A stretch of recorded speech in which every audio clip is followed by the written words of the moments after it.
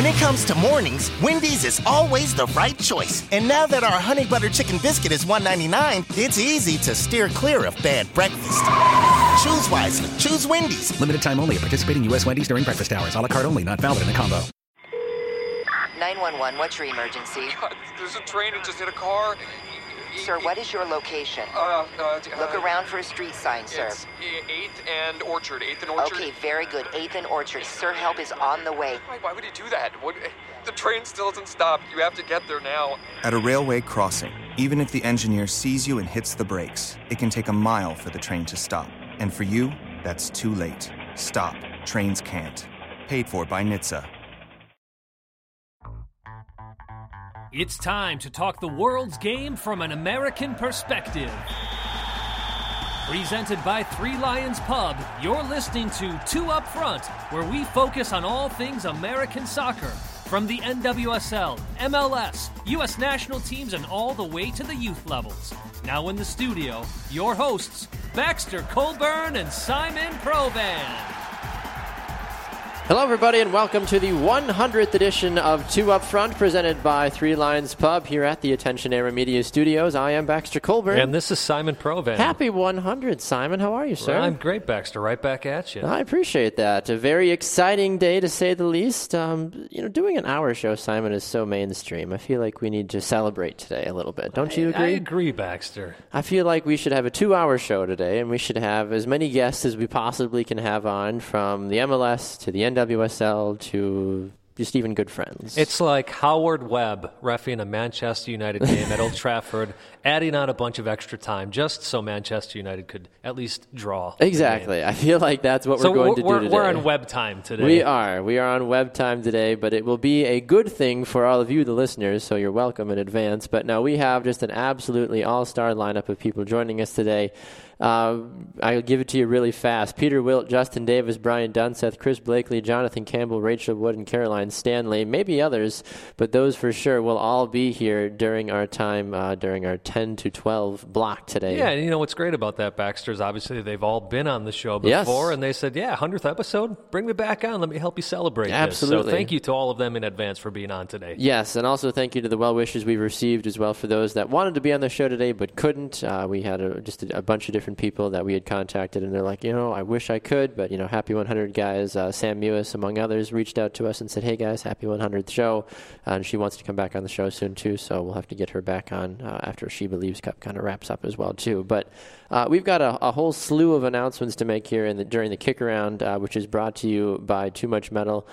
For one hand, you can go to TooMuchMetal.com. They make rad shirts for rad people, and Simon and I are pretty rad. I feel like 100-something makes you a rad person. At least, I don't know if it makes me a rad person, but there's something rad about having your 100th show. Do your kids think you're a rad dad? You know what? I got to be honest, Baxter. They do. They do. In fact, there you go. I'll tell you real quick. Go ahead. I was had a father-daughter dance with Bethany, my youngest daughter, and the Macarena came on. So I start doing the Macarena with her and the rest of the kids. Of course. And I suddenly realized I'm the only dad around doing the Macarena. and I realized I've gotten to the Will Ferrell part of my life. Oh, no. I don't care what people think. No. But then I see a few dads out there trying to sneak peeks and figure it out. Okay. And so I asked Bethany afterwards. I said, so, do I embarrass you when I'm doing that kind of stuff? She's like, no, Daddy. You're like the cool dad. Yes. That's like the one thing you want to hear as a father. You're like, yes, I'm no longer embarrassing you. And you'll save that for maybe like the wedding day or something. That's Be right. Like, hey, I remember when Bethany was 5. You're like, no, Dad, stop. Like, come on. That's the best. Well, we are excited to have you guys here with us today on our 100th episode. Simon, where do you want to start with all the announcements? We've been teasing about 1,000 different things for, I feel like, a year now. Let's start with the big one. Why don't we start with the big one then? So starting next week, we are moving networks finally. We've talked about it a bunch of times, saying that we have something big coming up. We will officially be joining the Brew Sports Network. They are a new company that is our new sports network launching here in Milwaukee. We're actually in their studios right now. The studio is not fully finished quite yet, but we will be broadcasting live from 10 to 11 Central on Facebook Live, so you'll be able to watch the show and comment with what's going on in live time, and also see our guests as well, too, from time to time. But then you'll also be able to get the show, of course, how you normally do on Spreaker and other various platforms as well, too. So a big jump for a big show, which is very exciting. Absolutely, Baxter. So why don't we move into some discussion points with our kick around here? Sounds good. First thing I want to talk about, it's a tournament that I love. You're still a little bit distant. I don't think you used the love word yet. But the CONCACAF Champions League. Yeah, no, not a huge fan of it still. And we'll see what it's like in its new iteration. Maybe if the Revs actually made it, I'd actually be excited. There you go. Anyways, big deal last night. Yeah. Saprissa drawing with Pachuca. This is the first time in 25 matches that Pachuca has been shut out. Interesting, Omar Gonzalez looked like he had a goal in the 34th minute. That actually got called back for offside. But then Saprissa had an opportunity to go ahead in the 65th minute. But unfortunately, Joseph Mora wasn't able to convert that penalty. Joseph Mora sounds familiar. Why do I know said Joseph Mora? Maybe I'm just thinking of somebody else, but Joseph Mora sounds like a very familiar player for some reason. But he's got that name. Well, what's surprising about this is you figure all the players, Guzman, Roy Miller, that have moved on from Saprissa coming to MLS and still putting up coming to Portland. A good fight. That's right, of course. Putting up a good fight for Saprissa, and not allowing Pachuca to get that away goal was a big deal last night. Well, and I know a lot of people, of course, always tab Saprissa or Pachuca to be, in the final when it comes to the CCL, and people are like, well, these are two of the very best that, the Americas have to offer, obviously, because, they pull from all different areas in the Americas for CONCACAF, of course, but yeah, a surprising result, I would feel like. I mean, you would like to think that one of these teams, even Pachuca, would be able to best a wounded Saprissa. Well, you do have to believe that going back in the second leg where it'll be at Pachuca has the upper hand in this one. But the one that we're going to pay attention to is Red Bulls taking on Vancouver today. Yes. At 7 o'clock tonight. Vancouver shorthanded. 4 of their players are injured due to preseason injuries. So even though the Red Bulls are the 8th seed, so the lowest seed left in this tournament, they look like to me that they're the ones who are going to win this quarterfinal two-leg series. Yeah, I would agree with you on that one, too. And this is going to be one of the first real opportunities to see what the non-Dax McCarty midfield is going to look like. I know a lot of folks are really excited about the young man Davis in the midfield, but is he going to be able to rise to the occasion, especially in a game that I know they're shorthanded, but a game that still has a lot on the line? That really tells a quick tale about a player if they can rise to an occasion, especially when you have so much riding on it. Right, absolutely. So we'll see there. Jesse Marsh has come out and said that this is the most important game of the season for them already. Rightfully so. Yeah. It'll be fun to see what happens there. Another contest that's going to be happening though tomorrow is FC Dallas taking on Aruba Unido. Now you might think Aruba Unida, but hey, they're the second seed out of the group stage. Wow. And not only that, but Blas Perez now plays for them. What? When did he leave? He joined them. Shows you how much I keep up with Blas. Right. I'm actually in the... I'm a little blasé with his career. Oh, too soon. Okay, my fault. But yeah, I mean, I'm hopeful that obviously all these MLS teams have the opportunity. I mean, hopefully at least 2 of them advance because obviously 2 of them play each other. So you can't have all 3 advance. No, that's absolutely correct. And whoever wins the Red Bulls Vancouver game ends up playing, I believe it's the winner of the Pachuca Saprissa matchup. Ooh. And then Tigres and Pumas play each other. And whoever wins that game will play the winner of the FC Dallas Aruba Unido matchup. So we have an opportunity to for sure have one MLS team in the semifinals, either it's Vancouver or Red Bulls. But I do think FC Dallas has a good opportunity here to also make it in the semifinals. But, selfishly, you'd love to have those MLS teams against each other for a clear path to the finals. However, if you're going to get to the finals, play the right teams to get there. Exactly. Play the best teams to get there. We don't want any coercion or any weird stuff taking place, honestly, where people question how good teams certainly are. But, CCL, I mean, I'm glad somebody enjoys it. I have yet to fully get behind it. I mean, people might even make the same arguments about the UEFA Champions League as well, too, with all the different things. I mean, to an extent, it's the same thing. Every federation has a version of this, basically, don't they? Well, and that's the thing. I mean, you're not going to get better than a 5-3 scoreline with Manchester City. No, you're not. Why am I blanking? Oh, shoot. Who'd they play? Sevilla. Was it Sevilla? No, Sevilla plays Leicester. Anyways, you're not going to get those games. For me, I think it's just that home region pride. Yeah. I want to see this tournament grow. And yes, of course, I want to see an MLS team win this thing and represent the league in the FIFA Club World Cup. You're absolutely right about that. Yeah, and just in general, looking across the line, I mean, yeah, hopefully, I'm spacing now on who the teams that are going to qualify for this next cycle. So FC Dallas again will be there, obviously because they were Supporter Shield winners. And now I can't think of who the other two are going to be. Portland doesn't go again. The tournament itself is changing drastically. Yeah, and that's why I'm having a hard time keeping up with who is still actually making it in. Well, and they got to figure out how they're going to do that because they basically have to skip a year of qualification. So right now, I think the answer is we don't know. Yeah.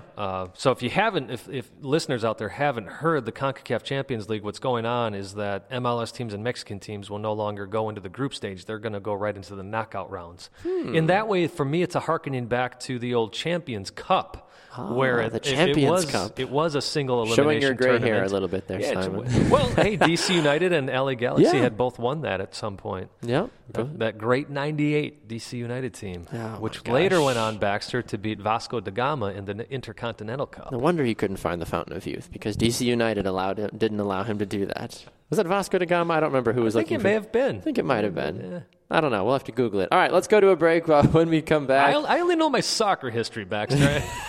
You're throwing out things like Vasco da Gama. I feel Vasco da Gama, 98. Yes, exactly. All right, Peter Wilt's going to be here with us when we come back. Mr. Soccer, we'll see if he's got some new news for us regarding the expansion of the NASL clubs he's got coming up here. We'll talk to him right after this. It's Show 100, 2 Up Front, presented by Three Lions Pub. Back right after this.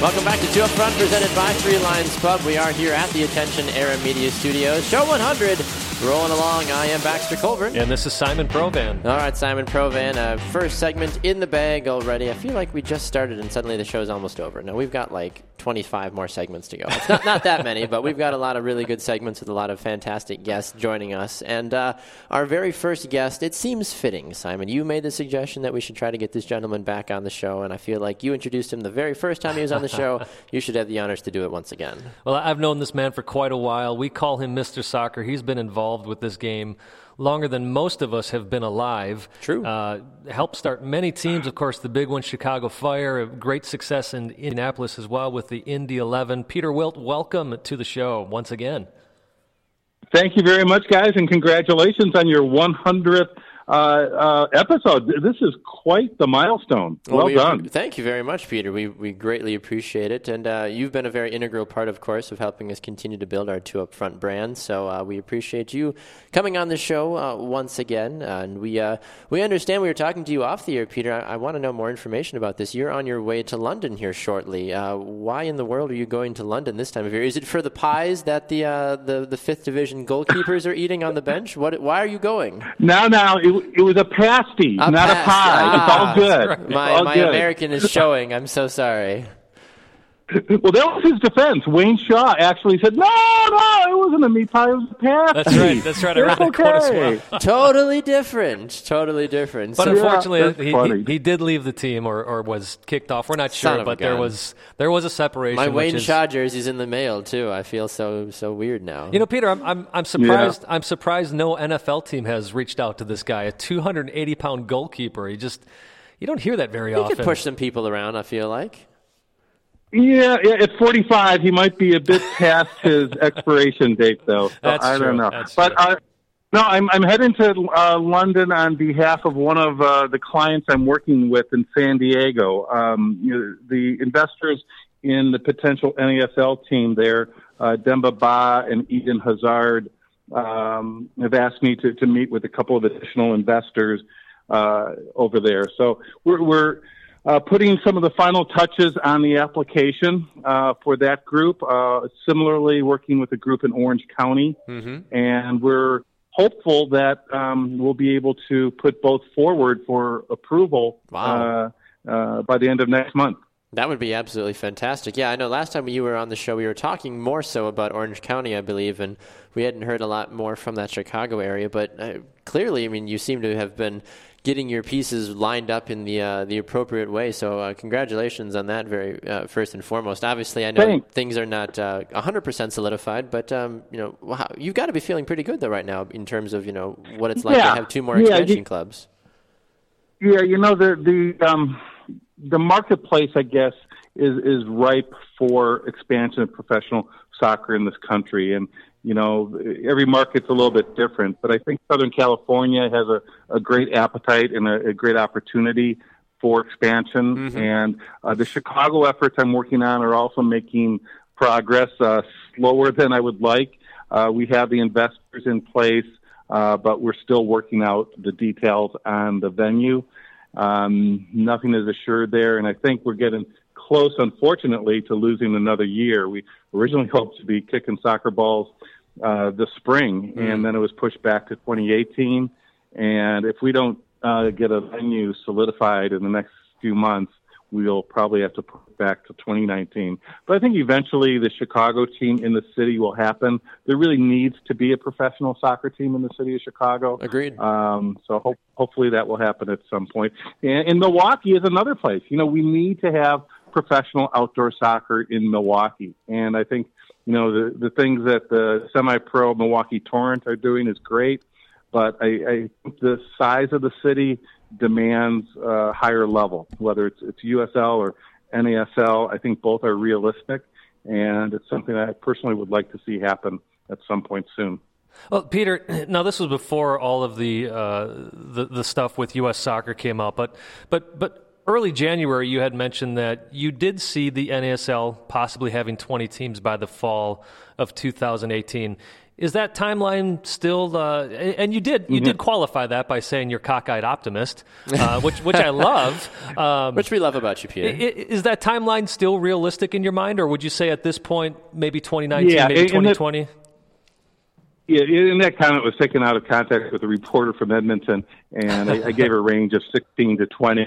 And certainly everything would have to fall right for there to be 20. Of course. By that point.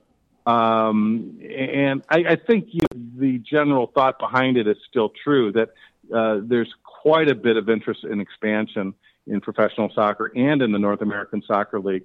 The firm I'm working with, Club 9 Sports, we are talking to more than a dozen interested parties throughout the United States that have serious interest in joining the North American Soccer League. Now, they're not all going to join. Maybe half of them join. And it's that really puts the league on a very good path, because the NASL is talking to additional markets that we're not talking to. So I feel good that the NASL is going to be here for the long haul, and that it is going to continue to grow. Fully populating a second division at 20 teams is really important, because then eventually we need to fully populate a third division at 20 teams. And that's the point where you can get to promotion and relegation. Yeah, I would have to agree with you on that one. Talking with Peter Wilt on the shopfutsal.com call-in line. Peter, I don't think we've ever asked you this question on our show. You're a man that obviously loves expansion, but I've always been curious to get your opinion about all the rumors of Las Vegas as a whole. We hear Las Vegas being tossed out for almost every single major sports franchise, and I think we heard briefly for soccer a little bit too, but do you think an MLS or an NASL team could survive in Las Vegas? Yeah, it's a very interesting market, and we're actually in discussions with a group in Las Vegas that's interested in an NASL team for that market. Great. I've studied it. And it's an interesting market because of the lack of major league competition. Mm-hmm. Don't have any other sorts. NHL is now coming there. Yeah, so they only have a pro hockey team. That's it. Right. But the challenge with Las Vegas for me is that you don't have the opportunity to build natural emotional connections via generations of people growing up there. The homegrown population there, meaning people born in the state of Nevada, is under 30%. That's among the lowest in the country, I think, along with Miami. And that makes it difficult for fans to just feel engaged with their local professional team, regardless of the sport. Mm-hmm. The summer temperatures, obviously, are also an issue, regularly getting over 100 degrees. So not only for fan comfort, but also for players' health. And that's a real issue. Absolutely. To a certain extent, that can be addressed by starting times later in the evening, whether it's 8 or 8:30 p.m., and schedule alterations so more home games are played in the spring and the fall and fewer in the summer. But that's just another thing that needs to be addressed. I think there's potential for it to be successful in Las Vegas, but it needs to be done very thoughtfully. Yeah, I would agree with absolutely on that. Or you just give everybody air-conditioned helmets, which apparently they're going to do in Qatar in 2022. That might work. You never just build a dome. Just do that. Honestly, I feel like you could just have the Las Vegas Superdome or something. Peter, I do want to take, since we're based in Milwaukee, I can't help but let you go after commenting on Milwaukee. You tried starting an MLS club team here. Way back in the day, I remember all of that conversation and how the city council was just not supportive at all of that. What makes the atmosphere perhaps different now than yesteryear? Well, a couple of things. Certainly, the market for professional soccer has evolved over the last decade. I think a generation has grown up that's played the sport and now watches the sport, and they've become decision makers in media, business, and in the consumer world. But also, I think if we're aiming for a lower division team and not a major league team and looking at 100% privately funding any venue improvements, that makes it more palatable. So I think the time is right to move forward and try to get a professional soccer team in Milwaukee. I appreciate the honesty in that answer. I gotta press you one more thing. Would those in Milwaukee, who already exist in the soccer community, specifically those in the Torrent organization, be contacted and perhaps have conversations there? Yeah, I've talked to Andy Davey about it. I'll say quite a bit. Certainly several times. I've told him at some point professional soccer is going to happen in this area, and I told him what he needs to do is make the Torrent relevant. It needs to be a big success, almost like Detroit City is in Detroit, and kind of force their way into the conversation. Sure. So that any new group that comes in will be better off working with them rather than doing it independently. What I've seen some good things to this point and some not good things. It hasn't really caught on in the mainstream. And I think the move to Hart Park this year is a step in the right direction, and it will be wonderful to see some larger crowds there than they got last year. Absolutely. Well, Peter, it's an absolute pleasure to always have you on the show. We wish you the very best in your travels, and we look forward to having you back on again for another 100 shows. Thanks, Baxter. Thanks, Simon. Congratulations again. Thanks you very much. Thanks so Peter. much, We Peter. appreciate it. There goes Peter Wilt on the shopfutsal.com call-in line. When we come back, we'll head to our second interview of the day. It'll be Justin Davis from Minnesota United FC, a good friend of the program. We'll check in with him and see how MLS preseason's going and all the other fun things that it takes to go from expansion to being a relevant MLS club. We'll talk with him right after this. It's 2 Up Front, presented by Three Lions Pub.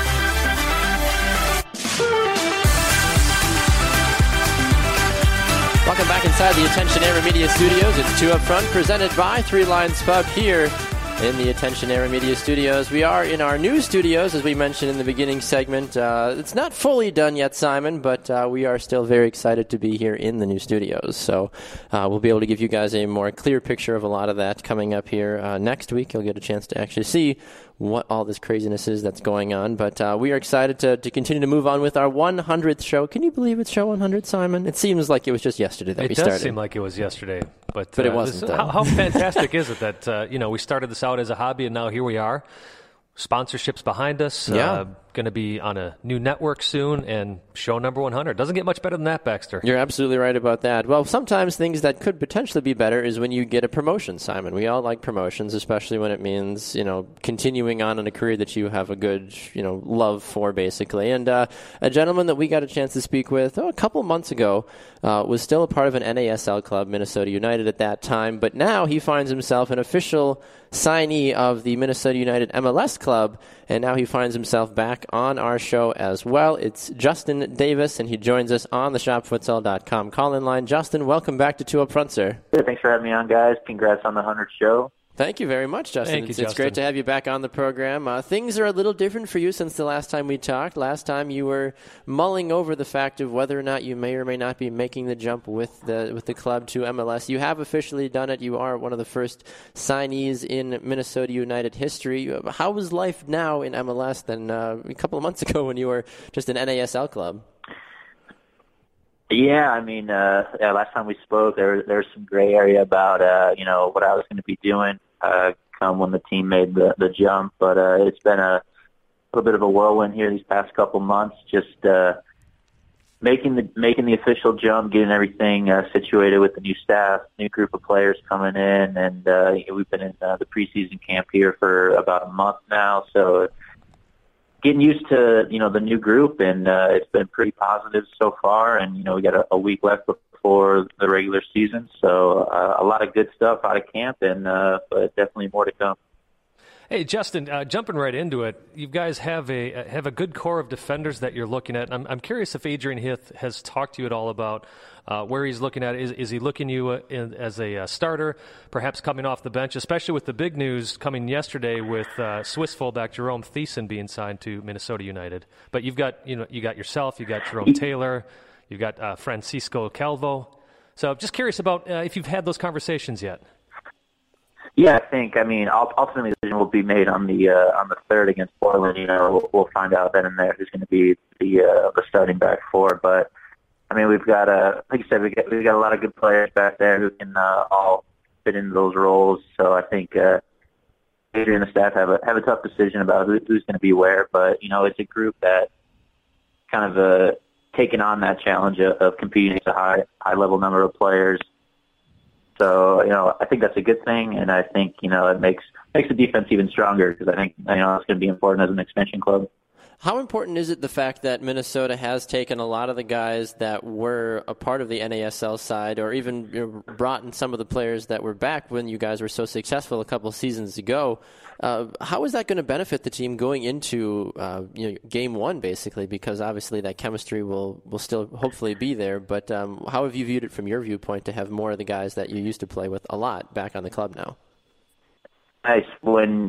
Anytime you play with someone that you're familiar with, you kind of know what they're going to do before they do it, and I think that that connection, bodes well for having success on the field, and rather if that's Miguel Ibarra and myself, playing together on the left-hand side, or him and Christian, or even the back four with myself. Kevin Venegas and I played in the back four for almost 5-6 years now, whatever it's been. So those connections are big, just with familiarity with guys on the field, and then, throwing in the new pieces too, because we got a lot of new pieces to go along with the guys that have made the jump with us.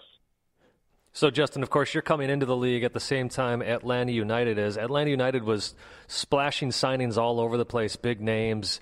Minnesota's taken more of a precarious, more Midwestern feel approach, is what it feels like. I'm curious about your feeling about the two different approaches on that. Yeah, it's hard. I mean, obviously you can see the difference in what the two clubs are doing. It's hard to say which one's going to be more successful. I think, you can tell us if you think you're going to be more successful. I'll let people make their own judgments on that. But like you said, I think Minnesota does stuff pretty organically. We're going to build this thing from the ground up and go that route, and it's successful. I mean, I think that's kind of how you build that longer-term success. Not a shot at Atlanta, but, we're going to do things our way. And we got faith in the front office and Manny and Amos to find, good players, diamonds in the rough, if you may, and just build it from there. But, there's definitely quality here. It might not be the splash signings as them, but we do have a high-level players here. Talking with Justin Davis on the ShopFutsal.com call-in line. Justin, obviously being a part of an MLS squad now means that there's going to be a lot of other exciting things taking place throughout the season. Is there an opponent or a venue specifically that you're really looking forward to traveling to as a part of Minnesota United? I got asked this question a couple weeks ago, and obviously going to the new cities is always exciting, getting away from the NASL travel cities. You get to check out some cooler, bigger places. But just as like a general sports fan, I had circled the New York City game at Yankee Stadium just because my whole family grew up playing baseball. So, getting the chance to play, I think that's pretty special. Yeah, I absolutely agree with you on that one, too. I mean, NYCFC is already an interesting club as a whole to try to play, but let alone trying to go play on a baseball field in one of the most historic stadiums in all of sports, I feel like, is definitely got to be a bucket lister for sure. Be exciting for sure, but, all the other cities, too. I mean, we're playing in the West, so, going to Seattle, however many thousand people are going to be there, that'll be insane. And then the opener in Portland, they do so well, and we were up there for preseason. You can already see the anticipation building there. Yeah, absolutely. Well, I got a brother-in-law who lives in Minnesota, Justin, and not to spoil the fun here, I am at heart a Portland Timbers fan, so I can tell you that I will be there June 21st. As you guys take on the Timbers at home. I already got that circled on my calendar. That's awesome. Got the date with my brother-in-law. I didn't even realize that. I thought you were taking me, Simon. What the heck? Well, maybe you can be the third wheel, Baxter. Okay. That sounds like fun. But I'm curious, jumping into bring the whole crew. There we go. Exactly. Right. I got to tell you, I think you guys have some of the sweetest jerseys in MLS, though. Mm-hmm. I really dig those. And that Target logo, it's perfect. Target headquarters there in Minnesota, and I think it looks pretty slick on the jersey. Yeah. But I'm curious about, you're in preseason right now. You're taking on Toronto FC a little bit later today. What's preseason like in MLS compared to the NASL?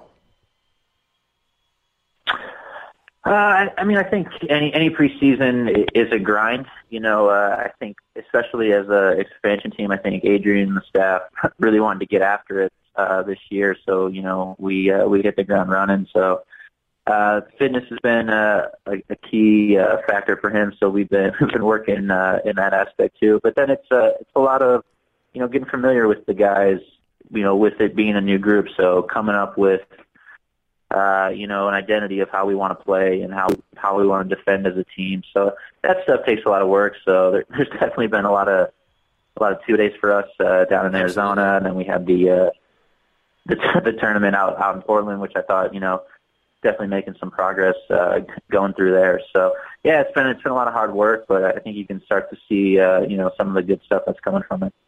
Well, Justin, I want to thank you for coming on our 100th episode here and rejoining us. And congratulations to you being now on an MLS squad, jumping up with Minnesota United. Wish you the best of luck this year. Yeah, thanks a bunch, Justin. It was great to hear from you, sir.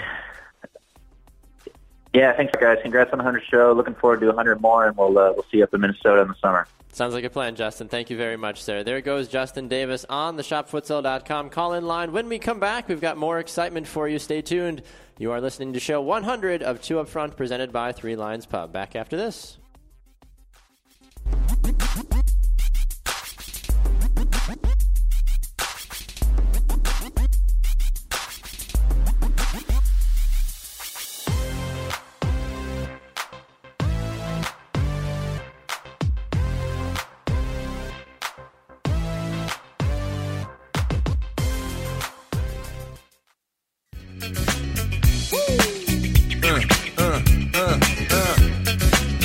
Welcome back inside the Attention Area Media Studios. It is show 100, and I think we are kind of getting jiggy with it here, aren't we, Simon Pro? I'd say we are, absolutely. It's you got to celebrate. When it's 100 shows, you got to get jiggy. You got to do the Macarena, do whatever you got to do, I guess, that you were doing before, right? That's right. Well, welcome back inside the Attention Area Media Studios. We are Two Up Front, presented by Three Lions Pub. He's Simon Provan. I'm Baxter Colburn. We've had a great show so far, Simon. We have even more excitement to get to. Yeah, it's awesome. All these people who have been on the show before, big names in the game, coming back to help us celebrate, Baxter. Absolutely. Well, I know our next guest, it depends on the day you ask him. He might not always tell you that he was a big name in the game because he was like, well, my career was okay, but his broadcasting career, I think, makes him a big name in the game. But he is joining us on the shopfutsal.com call-in line. It is Brian Dunseth. Brian, welcome back to Two Up Front, sir.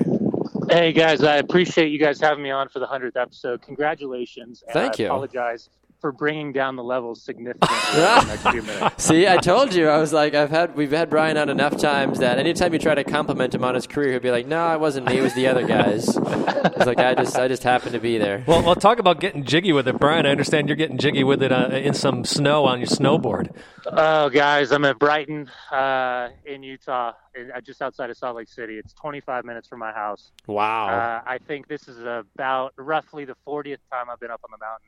And got the snow alert at 6 a.m., 14 inches. So my neighbor Zach and I are up here. It's chest high. Every cut, the powder's going right in your mouth. You can't see, you can't breathe. And truly epic day. So it sounds like fun. Are you snowboarding while you're talking to us, or how is this working? I'm on the lift. I'm on the nice. The iconic Millie fast chair. And, we're cruising up the lift right now, but I got time for you guys. Wow. You must have a fantastic cell phone carrier, too, because you sound perfect out there. So I'm a little surprised by that. Technology, man. Technology. It is. It's a beautiful thing, Brian. Hey, it could be a good sponsorship for your show, Brian, so you might want to work that angle. Exactly. I know. I will do my show from a ski lift. Guys, the problem is Tony Miola is so poor with technology. He doesn't have a Facebook. He uses instant messenger to communicate with the studio. Oh, my goodness. Thankfully, he's in the Apple world, but he is Stone Age when it comes to technology. Well, I'm glad you're not, so we could have you on the show, Brian. I want to jump into it, just talk a little bit of the US U20s with you. I don't know if you ever get opportunities to talk to Tab Ramos. Obviously, they started out with that 1-0 loss to Panama, came back last night with a big win, 4-1 over Haiti. Curious about your thoughts on where they're at and what we may be looking at for the future here with this group. Yeah, I spoke with Tab in January at the convention, and I know Tony speaks with him regularly because of his role with the under-18s and under-19s as goalkeeper coach. I said this earlier, and it still hasn't changed for me. I still think this is by far the most talented under-20 group that we've seen, regardless of how many guys that have not been cleared to take part in CONCACAF qualifying, and that, unfortunately, is the common theme when it comes to Olympic qualifying and under-20s, with guys not being released by their club teams overseas. I did not fall into the category of let's throw everything out the window and start over and fire Tab after the loss. It was disappointing. I thought a few guys didn't play to their highest potential. But I think we saw a better team against Haiti. I know it's a lesser opponent, but still as athletic and dangerous. I think the team qualifies. I think it qualifies in a comfortable way, but I think it also speaks to how much more dynamic, how much further CONCACAF has come along. And inevitably, despite the infrastructure that the United States has financially, there's something to be said about country pride and the desire to put yourself in the shop window. And I think that's what we saw with Panama. That's what we saw with Haiti. And I expect to see the same because these players recognize there's a lot of scouts from Major League Soccer and from around the world that are paying attention to what these kids can do. Yeah, and I've actually been frustrated with those fans who have said, "Oh, why are we losing to the likes of Panama?" And especially the U20 Panamanian team. I mean, they went to, I believe, a PK shootout with Mexico, either the last tournament or a very recent tournament. This is the team they lost to is not a bad team. No, not at all. And younger, I think one of the dynamics with Major League Soccer becoming stronger is inevitably USL becomes stronger, the college game becomes stronger, and I think the identification process of these young men coming from the path less traveled are gaining valuable and vital experience. And all it takes in CONCACAF is, one or two special kids that have maybe assets that aren't normal, and then inevitably one or two good chances and capitalizing on mistakes, because that's the name of the game. It's a highly volatile age group, kids that are figuring themselves out both physically and mentally. And ultimately, you've got CONCACAF. You've got CONCACAF referees. So if anything can go wrong, it probably will go wrong in the big scheme of things.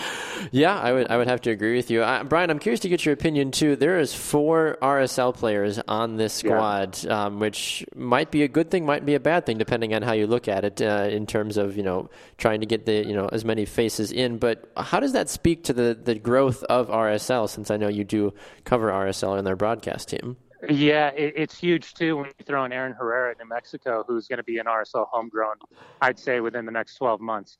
Right now, it's going to punish RSL at the start of the season because Justin Glad plays such a big role, and they're still trying to figure out with Jordan Allen, Bofo Salcedo, Brooks Lennon, who can play on that right-hand side of midfield. But very quietly, keep an eye on Danny Acosta. Yeah. A lot of expectations for a defensive midfielder, a replacement for Kyle Beckerman, even sliding into a center-back role, but I think he could take over that left-back role by midseason for Real Salt Lake and compete with DeMar Phillips. It's important. I think you got to put a feather in the cap of Martin Vasquez as well. But this has been really the focal point of Craig Weibel. Paying attention to what happens with FC Dallas, paying attention to what happened with New York Red Bulls, even though a lot of those guys haven't come good within the last 12 months for the first team. I think it speaks volumes to the importance of the development for the young players and ultimately gaining that valuable experience of an under-20 World Cup and an Olympics, because that's the breeding ground. That's the tried, true, and tested when it comes to the importance of a World Cup squad. Brian, on the opposite side of things, you got a team like Canada. I don't know how much you've paid attention to them. Lost to Honduras 1-0, lost to Mexico 5-0. If you're Canadian and you're looking at this this U20 team, how dim do you feel your future is as a fan of the Canadian Soccer Association? This has been the talking point since my days in 95, 96, 97. Sure. You're not that old, Brian. Come on. I'm about to turn 40, and I feel like I can punch myself in the face. No. I have a sick in my stomach. I remember talking to Jason Bent and Dwayne D'Rosario, even talking to Will Johnson quite a bit about this. It's the reason why Jason DeVos, his takeover in his role, kind of the education standpoint and fast-tracking coaches and trying to get higher levels. I hate to say this, but it's been an absolute disaster for Canada. And it's very evident, and it's disappointing because there are a lot of very, very, very talented players. I'm hoping with the Generation Adidas Canadian rule, that potentially changes things going forward. I'm hoping things are in place. But I'm a pessimist by nature, unfortunately, and there is a ton of work to do for Canada. And it's disappointing because I think there's a lot of good young players. Yeah, I would agree with you on that are capable of playing. They just need more experience, more time, and more financial stability. Can they learn anything from the success of the women's team? Because I feel like the Canadian women's team has been such a powerhouse even the last decade. It's a fascinating dynamic, isn't it? Because the women's team primarily is getting their baseline experience in NCAA. Yeah. And that, I guess we can't necessarily say the same when it comes to the college game here in the United States. But I mean, listen, Kyle Larin is a perfect example of how dynamic some of these young guys can get. And you have such an interesting crossbreed of foreign-born Canadians, Caribbean Canadians. Andy Williams could have represented Canada as well. Mm-hmm. I mean, there's a lot of storylines there, but ultimately Canada has to have success to be able to pull the dual nationals that can ultimately make a massive difference. Since you brought up some MLS players, I'd love to move a little bit more to MLS, Brian, while we have you. This coming season, every team's been using their TAM money, targeted allocation money. I have to say it gets me excited in the way that teams are finally able to add some depth with this money. Agreed. But I'm also curious is there a little concern that so much of this money is being used on foreign players that, some of that American talent may be diluted a bit? I don't think the talent's diluted. I definitely think the pay scale could be skewed a little bit. But this is the same thing that happened in the late 90s with the league starting. And ultimately, you are seeing guys rewarded with target allocation money. And it was designated players with Beasler and Zusi. You could throw Beckham in. There's guys, even guys like Ozzy Alonso and Diego Chara that come into play, Fernando Adi. There's probably a bigger conversation about the stunted development of American players. But I'm sorry, that's what I meant. Stunted, not diluted. Thank you for finding the right adjective for me. Well, and I wonder the USL 2 side with the clubs teams with Real Monarchs and S2 and LA Galaxy 2 and so on and so forth. That needs to be looked at from a coach's perspective and a player's perspective is no longer a punishment, but an opportunity. And that's it's still a reality that guys view it as a punishment. Here's where I fall in line. And being a young player coming in the league where there was an 18-man roster and trying to figure out a way to prove to Thomas Rungan that I deserve to play for the New England Revolution alongside an Alexi Lalas or a Dan Kalichman or a Mauricio Wright. At some point, we got to stop making excuses for the American player. And if they're good enough, and if they want to be good enough, then they'll compete at the highest level. It can't always be about money. It can't always be about, the foreign players are taking our spots. It can't always be about, the coach doesn't really develop. At some point, the players have to take responsibility on their shoulders alone because, the reality is there should be a talking point about the psychology of the foreign-born player versus the American player. And there's a lack of desire with a lot of these young kids who've been given everything from day one versus, kids that look at the game as the best option for them, their family, and for their own personal lives going forward. Too long we've talked about under 17s and under 20s and the kids wearing $200 Nike boots and given everything and being coddled and never held accountable. And then hated those kids. Having a huge reality check when they make it to the first team. But yeah, listen, going back to the conversation, target allocation money makes the league better. It makes us more competitive with Liga MX, which is our biggest adversary and our biggest competition. So I think it's a huge step forward. I do think the target allocation money, and I have to say this because I don't think it's been talked about enough, I think target allocation money is recorrecting the market in terms of designated players have been hired over the last 3 or 4 years and primarily attack-minded players. I think with target allocation, and that's where you see a lot of teams that are top-heavy and can score goals but concede goals at massive amounts. I think target allocation money and TAM are now affording teams to go out and get central defenders, defensive midfielders, even outside backs that can be difference makers. And then that money can kind of be trickled out throughout the team and no longer is it looked down upon or frowned upon that a center back's a DP or an outside back's a DP. It's more about making a well-rounded club. That's a great observation. Yeah, absolutely. All right, Brian, we know we got to let you run, but I want to just get your 2 cents really fast. Last time you and I talked, the Revolution only had 3 defenders on the roster. They've signed a couple more since that point. Your thoughts briefly about what New England's done in the last couple of weeks? Couple good moves. Was not surprised to see Bobby Shuttleworth moved. Was surprised to see them get back Femi. Yeah. I still think it'll be interesting to see. There's always a lot of promise. There's a lot of hope, and this is the point of the season where I get a kick out of all the teams trying to tell us, the pundits and the fans, that this is the best player you've ever seen, and he's going to make our team better. Yeah. And then you can look back in October and start laughing about all those players have been released. With all this target allocation money and all these foreigners, and specifically talking to the two center backs, it'll be interesting to see how quickly they can acclimate.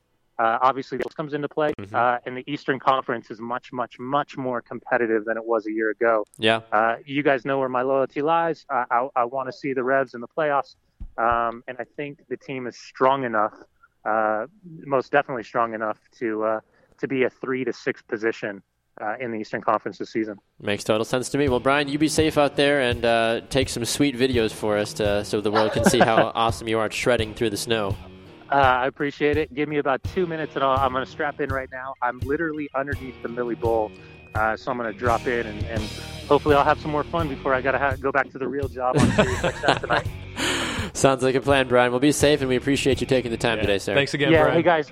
Again, congratulations, man. You guys do great stuff. We appreciate it, Brian. We'll talk to you soon. There goes Brian on the shopfutsal.com call-in line. When we come back, the She Believes Cup roster has been released. We'll talk about that and break down what's going on with the NWSL and some of the more recent announcements as well. You're listening to 2 Up Front, Show 100, live right here on Spreaker.com. Back with more right after this.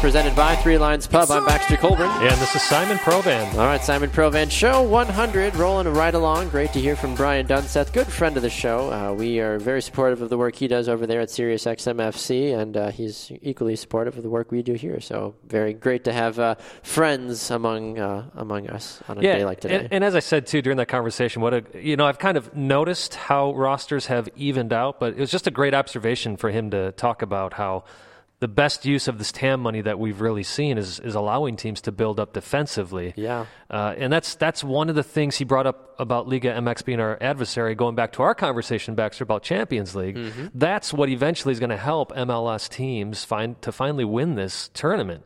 It would help if the schedule worked a little bit more in MLS's favor, but that's a whole other conversation. And, but, it's tough because MLS chooses to follow a different calendar than most of our confederation does. You're right.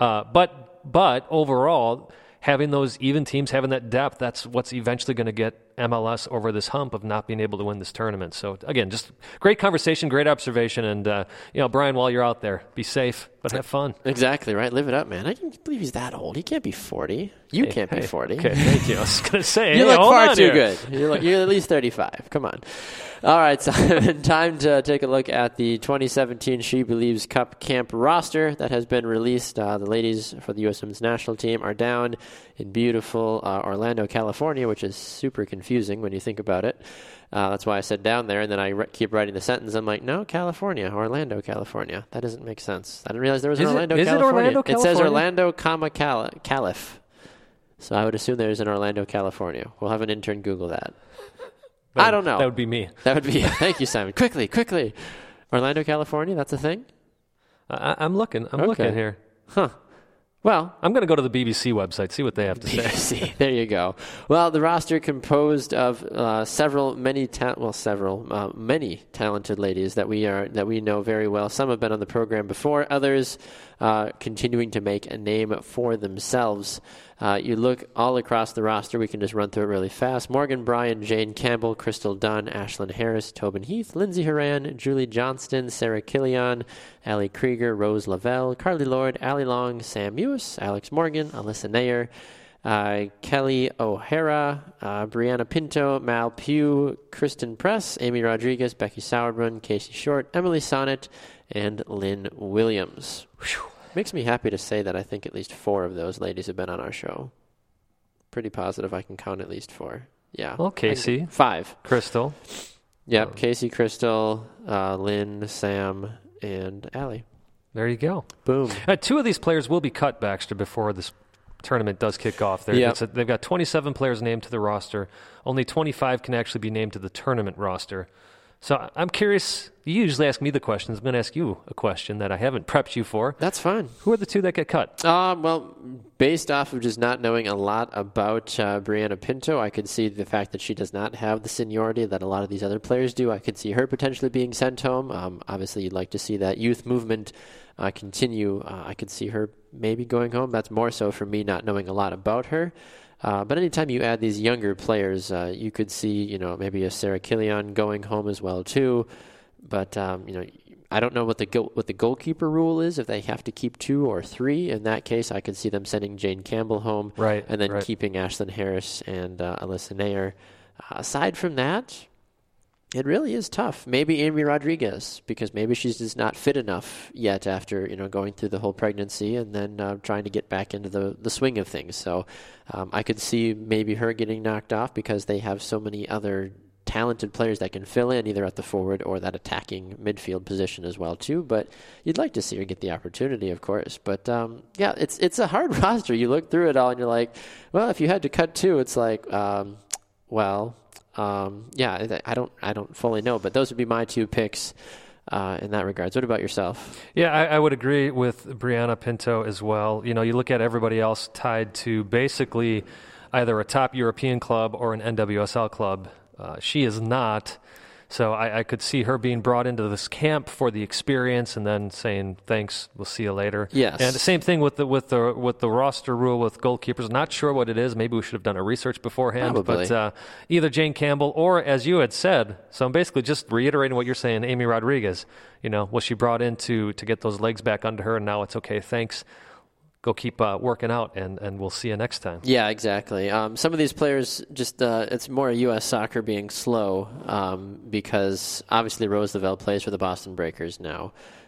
She does not play for Cincinnati United. So you look at some of these players. Mal Pugh does still play for Real Colorado, but the U.S. national team just has not updated some of these moves just yet, unfortunately. So they must be in camp, Baxter, in Orlando, Florida, because there is no Orlando, California. There's Orlando, why do they California. But the tournament could be par for the course for the national team some days. I know most of the women's soccer supporters know where this tournament's being played, but it's in 3 cities this year: Chester, Pennsylvania, Harrison, New Jersey, and Washington, D.C. Does that surprise you at all that some of these games still take place at RFK Stadium? Yes, it does. Why? I don't understand why. You've got numerous venues around the world, or around the country rather, that you could play in. Why do you choose to go play at RFK? That doesn't make any sense to me, honestly. Yeah, I don't know, but some great teams in this tournament. England, France, and Germany make up the rest of it. Those are, and they're all bringing basically full strength rosters because they're preparing for the Euros for this summer. Yeah. So these are going to be good tests for the U.S. team.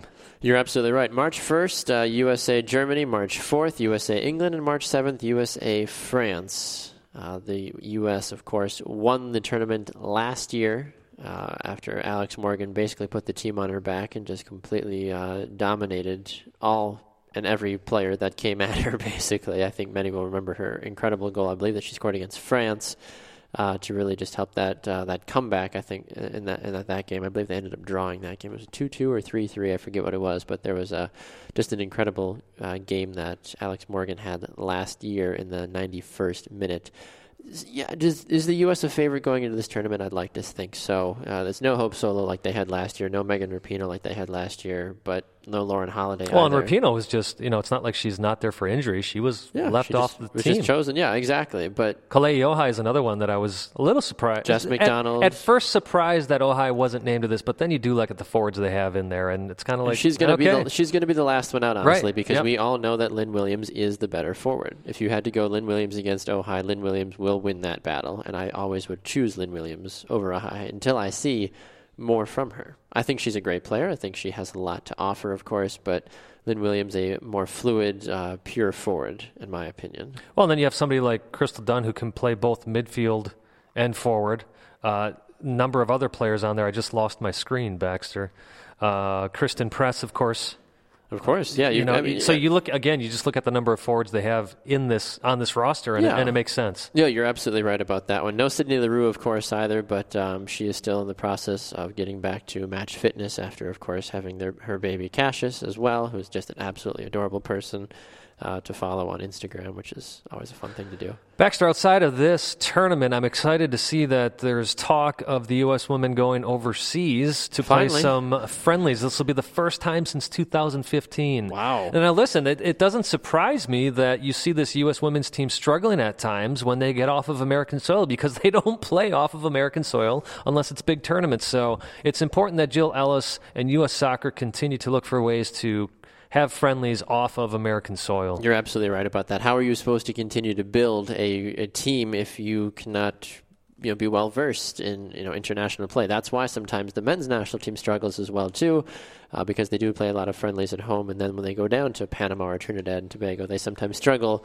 initially because they're so used to playing in those cushy stadiums on those cushy fields that they're not used to the elements that sometimes CONCACAF throws at them. Absolutely. Can we talk about Canada real quick? Of course. Canada playing I think you say Algarve Algarve Cup, which the U.S. used to participate in until they had the She Believes Cup. That was a tournament I loved to see the U.S. play in, because that was also a tournament where they had teams like England, France, and Germany. Yep. And again, it's held in Portugal, so it gives these women experience off of American shores. But Canada actually opting for a little bit of a younger squad to give them some high-intense tournament experience. Yep. However, they do have their captain, Christine Sinclair, still leading the way. Way to go, Christine. She'll play forever. She's kind of like Abby Wambach. She's timeless, I feel like. Right. She'll always find a way to score a goal or find a way to just be a leader. But rightfully so. She's earned that cause. And then briefly, fast here before we have to run to another break to conclude hour one of our 2-hour show today. The NWSL releasing their opening weekend slate of games. Preseason officially kicking off Monday, March 13th, and April 15th, 16th will be opening weekend for NWSL. It'll be Houston hosting Chicago, Portland hosting Orlando, Seattle hosting Sky Blue, Washington hosting the North Carolina Courage in the rematch. A very reimagined Washington Spirit. And a new name for the Western New York Flash. I don't know if I'll be mean. I'm not going to be mean. Anyway. Yeah, don't be mean. I won't be mean. And FC Kansas City playing host to the Boston Breakers. Any of those games jump out at you as... Yeah, Portland, Orlando, because that'll be the first game on the new A&E networks, rightfully so. The two most watched franchises you put on the TV network to make your ratings better and overinflated, because that will not be the same case. Yeah, and April 22nd is the Chicago Red Stars home opener taking on FC Kansas City. I'm actually excited about that one now that FC Kansas City is going to have some of their players back. They're a little bit revamped as well. Yeah. So I'm curious to see this very strong Red Stars team take on this get to the Chicago Red Stars questionable FC Kansas City team. Yeah, you're absolutely and right by questionable, I don't mean questionable in ethics or anything like that. Just what are they going to be? Exactly. And even the players that we've talked to as well. We've had Nicole Barnhart on the show, Mandy Laddish, and others, and they're like, yeah, it's going to be a fun season, but we even don't fully know yet what's going to happen. You get LaRue back, you get Amy Rodriguez back, anything is possible at that point. All right, we are going to run to another break. We will be back with hour number 2 of the program, joined by our good friend Chris Blakely on the shopfutsal.com call-in line. Stay with us. We'll be back with more on our 100th show of 2 Up Front right after this.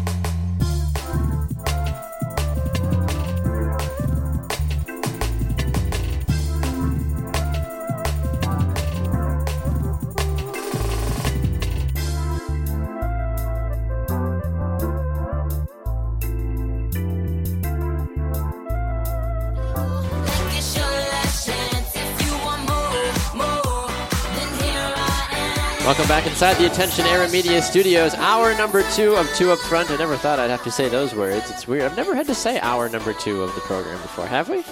I don't think we have. We've done longer than hour We've shows. done like 90-minute shows, yeah, but you never don't really 2 call hours. it hour 2 of a 90-minute show. It's like hour 7 or minute 70 of a 90-minute show. I think we used to say like the final third or something like that. some soccer terms. Some cheeky little. So second half. Here's the second half of the show. Yeah, the second half. The whistle has blown. We are on our way for the second half of the program. And who better, Simon, than to start it with a man that knows a lot about winning, at least in a franchise that nobody likes, especially in the Cascadia region. It's Chris Blakely. He's back with us now. Post Seattle Sounders winning the MLS Cup. We haven't had him on the show since, and now he's here, so you can officially gloat, Chris. We had to let him calm down before we decided to bring him on the Took him 3 months to show. calm down, I guess. But Chris, how are you, sir?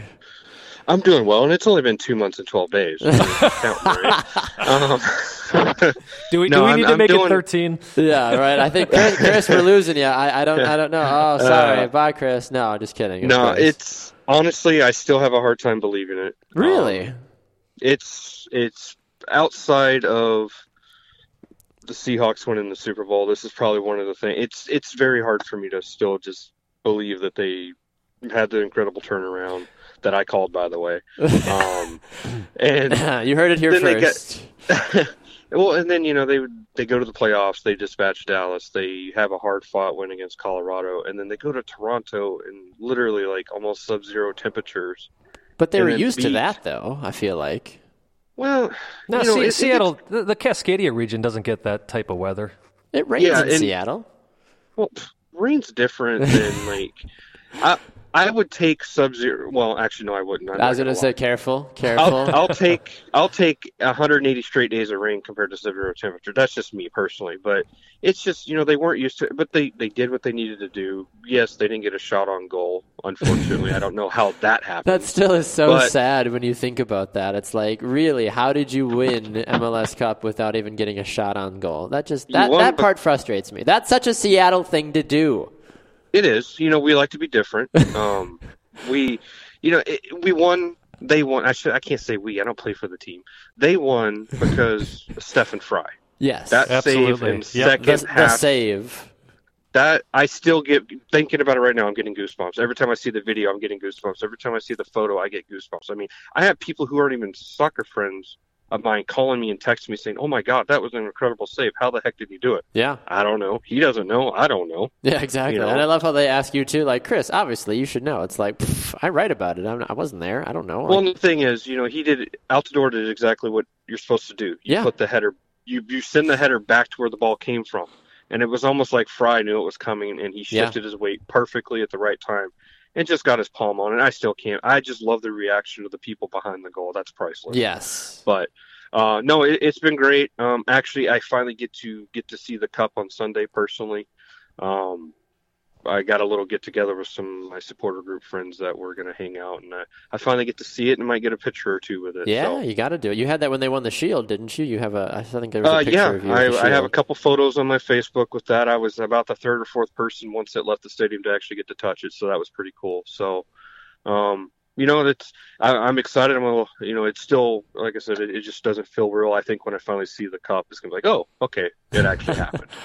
Well, Chris, one of the things I do have to ask you about is you were tweeting out about this, that it was amazing, first of all, the amount of people that showed up for the celebration parade.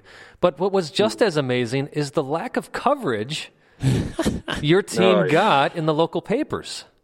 Well, that's a very sore subject for a lot of us, including myself. But the coverage on Vavel USA was outstanding. Well, that could have been better too. I mean, let me just jump in though and say, it really is amazing that in this day and age, and again, maybe it is a reality check, but this is a team that outpaces the Seattle Mariners in attendance.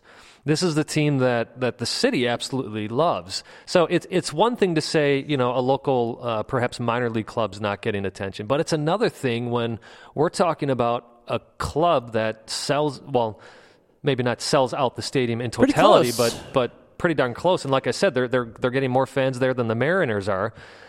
Are the papers just scared to cover this team, or what's the deal? I don't know. It seems like even though, like right now, a prime example, would be, it's obviously the off-season NFL, but yet we're still getting a ton of coverage about the Seahawks. And I get it. They're a great team. Sure. Five years of playing. Well, Sorry, that's another conversation for another time. But, they're on their third different beat writer now for covering the Sounders. A few years ago, they had Joshua Mayers. He left. Matt Pence came in. He's no longer with them due to cutbacks. And now they have Jeff Baker covering and writing about the Sounders.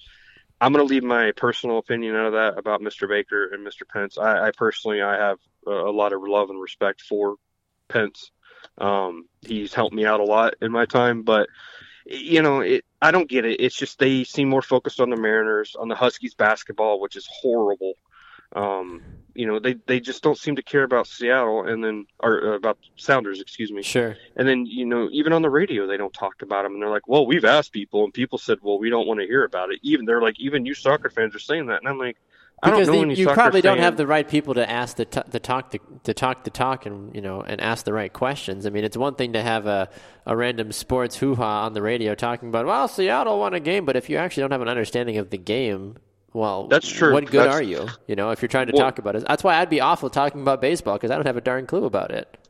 Yeah, and I'm kind of the same way. I love the sport, but I don't know a ton about it. Now, the local ESPN affiliate out here used to have a guy that would dedicate at least once a week about a half-hour to the Sounders, and he would have the Sounders' former play-by-play guy, Ross Fletcher, on. That was a great hour of radio, in my mind. Sure. But they let go of him, and then that went away. So, I mean, it's just something that's going to always struggle out here. That's why it is nice to have websites out there, such as Available USA or even the Sounder at Heart. They do great work with Both the of you Sounders. do And I get a lot of work. I won't lie, I get a lot of my coverage from Sounder at Heart because they do great work. You know, and they get a lot of the breaking news that's up immediately. So, but it's always going to be a struggle. It is what it is, even though the Mariners are absolutely horrible, but they're still going to play, I guess, second, third fiddle to the other teams. Yeah. I don't know. That's the thing. With a team as popular as Seattle, that's definitely a hit or miss, I feel like. But Chris, I hate to let you go, but we got to keep moving on with the program. But it was wonderful to hear from you again, sir. Let's do this a little bit more when you and Simon can just actually talk about how good or bad Cascadia is. And I wanted to talk about Freddie Montero, but we didn't get a chance to do that. We'll save that for later. There you go. I was going to say I could give you 10 seconds about that, but yeah, we'll save it for more in-depth stuff later. But where can people find you on Twitter and your writing, sir? Twitter handles at The Real C Blakely, that's Blakely, and Valuable USA Soccer and WSL section, however you want to look at it. And personally, I'm okay with Freddie going to Vancouver, but we can do more about that later. Good to know. All right, Chris, always a pleasure, sir. Thank you for joining us for Show 100, sir.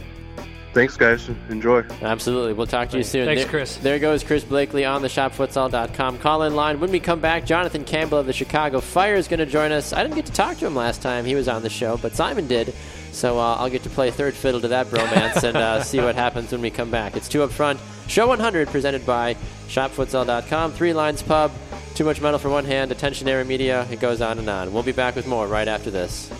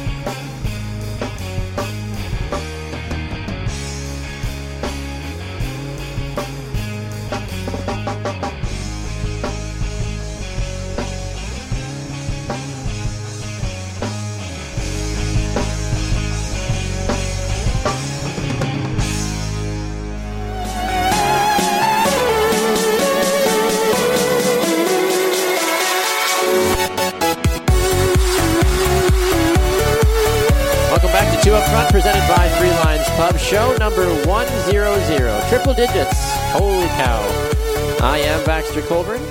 And this is Simon Provan, currently sending out an email, Baxter. Yes, we are in the process of trying to secure our guest for this next segment. Very excited to be on the program, but apparently so excited that he can't get to his phone right now. But if you please leave a message after the beep. No, that's not it. Anyway, we're going to have Jonathan Campbell on of the Chicago Fire with us shortly. It'll be good to hear from him again as well. I want to make a shout-out here briefly, Simon, to a wonderful person that has been tweeting at us fairly consistently the last couple of weeks since we had our discussion about Bridgeview and how awful it is to get to the stadiums. And we've had some people be like, no, Bridgeview's great, and other people are like, it's terrible. And some people, then we talked about donuts last week with Steph McCaffrey, and, you know, people have been all over the place with that as well too. But I wanted to extend a special thanks to KL, I believe that's how you say her name, KL Parker, for her support of Two Up Front. And she says she has thoughts about Freddie Montero, and she'll also second Steph McCaffrey on the Chicago donut situation as well too. So big thanks to KL awesome. for her thoughts about that. But so basically, I mean. And I think I respond to this as well, too, as the show account. But Chicago just always finds a way to get screwed out of new DPs coming in, basically. Because I believe, once again, Chicago's top of the allocation order, and somehow they still missed out on Freddie Montero. As she's just furious about that, I guess. But we'll have to get her on the show at some point, or try to somehow hook up with her to have her show us the donut scene in Chicago or something like that. Yeah, I still think, though, that we're going to see a strong Fire team. You know, I think so. I mean, they're, granted, it's preseason, but they're undefeated in preseason. They're putting up some great numbers, though. Browns were undefeated in preseason, too. I understand that. But the Browns weren't making any moves. Correct. I mean, they got Namada Nikolic in there now. True. You know, they've got a lot of young, talented players. Of course, Jonathan Campbell being one of them. Brandon Vincent. Exactly. Yep. So I think we're going to see a much stronger Fire team this year. Arturo Alvarez is also on the team. Of course, David Accam is on the team. What's a realistic finish, or what's an expectation that Chicago can actually bank on, saying, you know what, if we at least finish here, we can count this season as a success? Yeah, Obviously not last place. No, of course, but I do think they got to make the playoffs to call this season a success. Jonathan would say the same thing. I mean, we talked about that in the offseason, and it is. It's about making the playoffs. I mean, Panovich comes in with a very strong very strong sense of what he wants to do. Congratulations to the Fire for giving him time to do that, and I mean that sincerely. You got too many clubs that just Swansea. Swansea. But you get too many clubs that just say, it's not working. See you later. Yeah. Where Chicago is saying, okay, we're going to give you time, and that's important. Fun fact. Not a fun fact. How's this for a hot take? Chicago and ASL, when that happens, Peter Wilt brings back Bob Bradley. Sorry. Just had to throw that out there. I think that would be cool. He brought Bradley in to coach the Fire in their first couple of seasons. Obviously, Bob was historic. Fire won out and won MLS Cup. At that time, it looked like a bowling ball, but nevertheless, they did win. MLS I did. Cup. I remember that. That was just the weirdest looking trophy for a long time. It was like, it's not a cup. So what? But yeah, I mean, we can kind of keep talking about Chicago here at least a little bit, or just dive into MLS more. Actually, I'm going to do something totally unplanned here. I like Baxter. when you do this. This is so often I'm putting you on your toes. Right. No, going back to the summer. All right, we had interviewed a Houston Dash player. That we had asked a question that for us, we always ask our guests beforehand, is there anything off limits? Yes, always. And we were told no that day. Mm-hmm. But things blew up at some point when some program out of Houston picked up. 3 weeks later, yeah. 3 weeks later, picked up our program. We talked to the Houston Dash media coordinator, apologized to him for what he thought we had overstepped our bounds, and we've never done that since then. Nope. But I don't think we've ever publicly apologized, because we've been sitting here going, well, we were never told that wasn't off limits. Yes. And we knew it was coming. And it was okayed as well by the player off the air. Right. Because we double checked as well. And it was for the fact that we're based out of Wisconsin. Exactly. And who we asked her about literally lives in the city next door to where I live. Yes. So that was the whole angle. So for anybody who may still be upset about that, know that we have made efforts to rectify that situation. Yes, multiple times. We had no control over, we didn't go out and sell that episode to anybody. Somebody, like I said, from the Houston market picked up that show. Right. Took 3 weeks. It exploded, of course. But the ironic thing about that situation, too, Baxter, again, we sincerely apologize for anybody who got upset about that. But the interesting thing was, a lot of the people that got upset, that was the first time they ever talked about our podcast. Yeah. And we have covered the NWSL religiously. In depth, religiously, because we really support that league. Not only that, but that interview, 95% of that interview was all about her time with the Houston Dash and the U.S. Women's National Team. That was when she was first getting called up to the U.S. Women's National Team. That was right as her first one. Yep, exactly. And that was why I think so many people were so excited about the interview as a whole, and then people got rid of the whole 95%, even I would say even 97.5% of the interview that was just about her career and her accomplishments to that point, and how landmark of this move this was for her to go to the national team. I just it was upsetting, honestly. Yeah, but we're not naive to realize that that's what's going to make the news right now for women's professional soccer.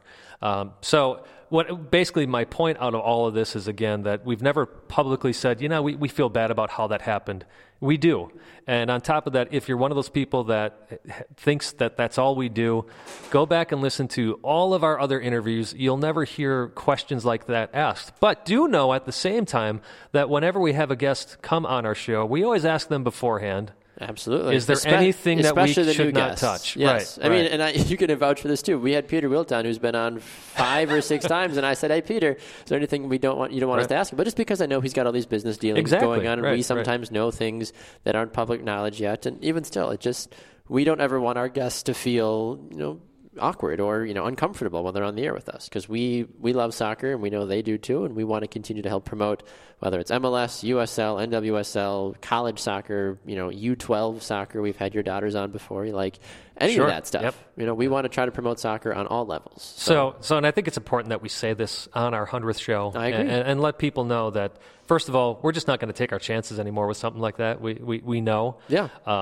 What perhaps would be pushing the boundaries. We're not interested in doing that. No. And even with that, we weren't interested in pushing boundaries. No. We were having some fun with somebody who basically gave us the thumbs up to do so. Exactly. You're absolutely right about that. All right. Well, Jonathan, unfortunately, doesn't look like he's going to be able to join us, so we're going to go to another break. But when we come back, we will have a great friend of the show. I have her listed in our show notes as 2 Up Front's BFF, Rachel Wood.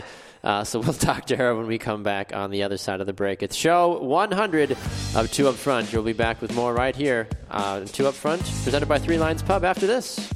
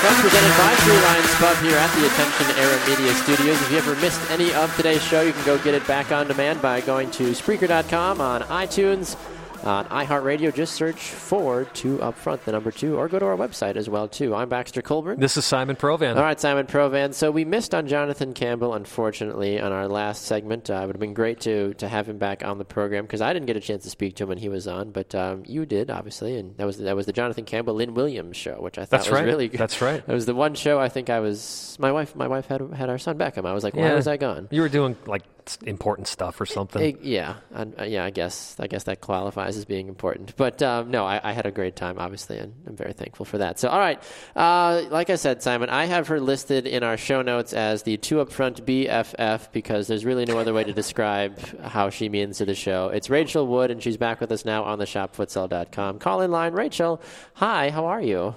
Hi! Oh my gosh, I'm so happy to be back on the air with my best friend. Except for I didn't have my theme song played today, did I? You can't hear what we play on our end, so you don't know what we're playing.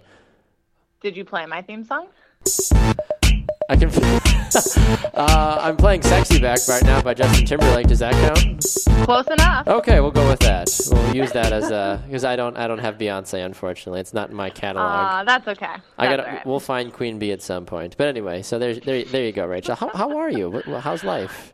Life is great. I'm just super busy, and I'm loving the 50-degree weather that we have in Boston right now. Yeah, we're right. Been like this. We're right around that same mark here too. You guys basically had snowmageddon though, like a week ago, and I thought for sure you were going to get like buried and not be able to ever coach or play soccer again. I know, right? I like had PTSD flashbacks of the winter of 14 where we got like 108 inches of snow or something insane. Oh my gosh. But no, luckily it warmed up, it rained, so that melted a bunch of snow, and now we're at always helps. 51 degrees. I think tomorrow's supposed to be like 65. Good so Lord, break out the swimsuits, just like right? I'm going tanning. Holy cow. Yeah. You guys are making me feel only a little bit uncomfortable. Doesn't take much, I feel like. But, I mean, Rachel, obviously, we got the full lowdown from you last time you were on the show about what you're doing with your life currently. But I know that we were kind of all over the place at the end of the show with NWSL stuff as a whole. But, you're our guest. What would you like us to talk about with you today? Oh, my gosh. I wasn't prepared for this. I don't know. I mean, let's see here. What is there? So I'm trying this like new health kick, if you guys want to talk about that. Oh, there we go. Staying fit is obviously a good thing. A new health kick. Yeah, yes. We made fun of you because you came out of spinning class last time we talked to you, right? That is true. And I spun yesterday, but I did not spin today. And I'm actually going to play soccer today. Oh, well, I say if it's a beautiful day, so you might as well go play soccer, I guess. It is. But so I'm trying to cut back on my carb intake, because I'm a true believer that sugar is actually a drug that no one wants to talk about. And so I've been crying for like the past week because all I want are chocolate chip cookies. And I'm actually sitting here in front of my salad right now. You should have chocolate chip cookies, though. They're good for you. Right? I know. They're good for the soul. They are. And your soul is the important thing, Rachel. Yeah. So health kick, since not playing, is challenging, but it's going well. Gotcha. But that's the hard thing. People... You like when you stop playing or you stop training like a professional athlete, you also have to stop eating like one.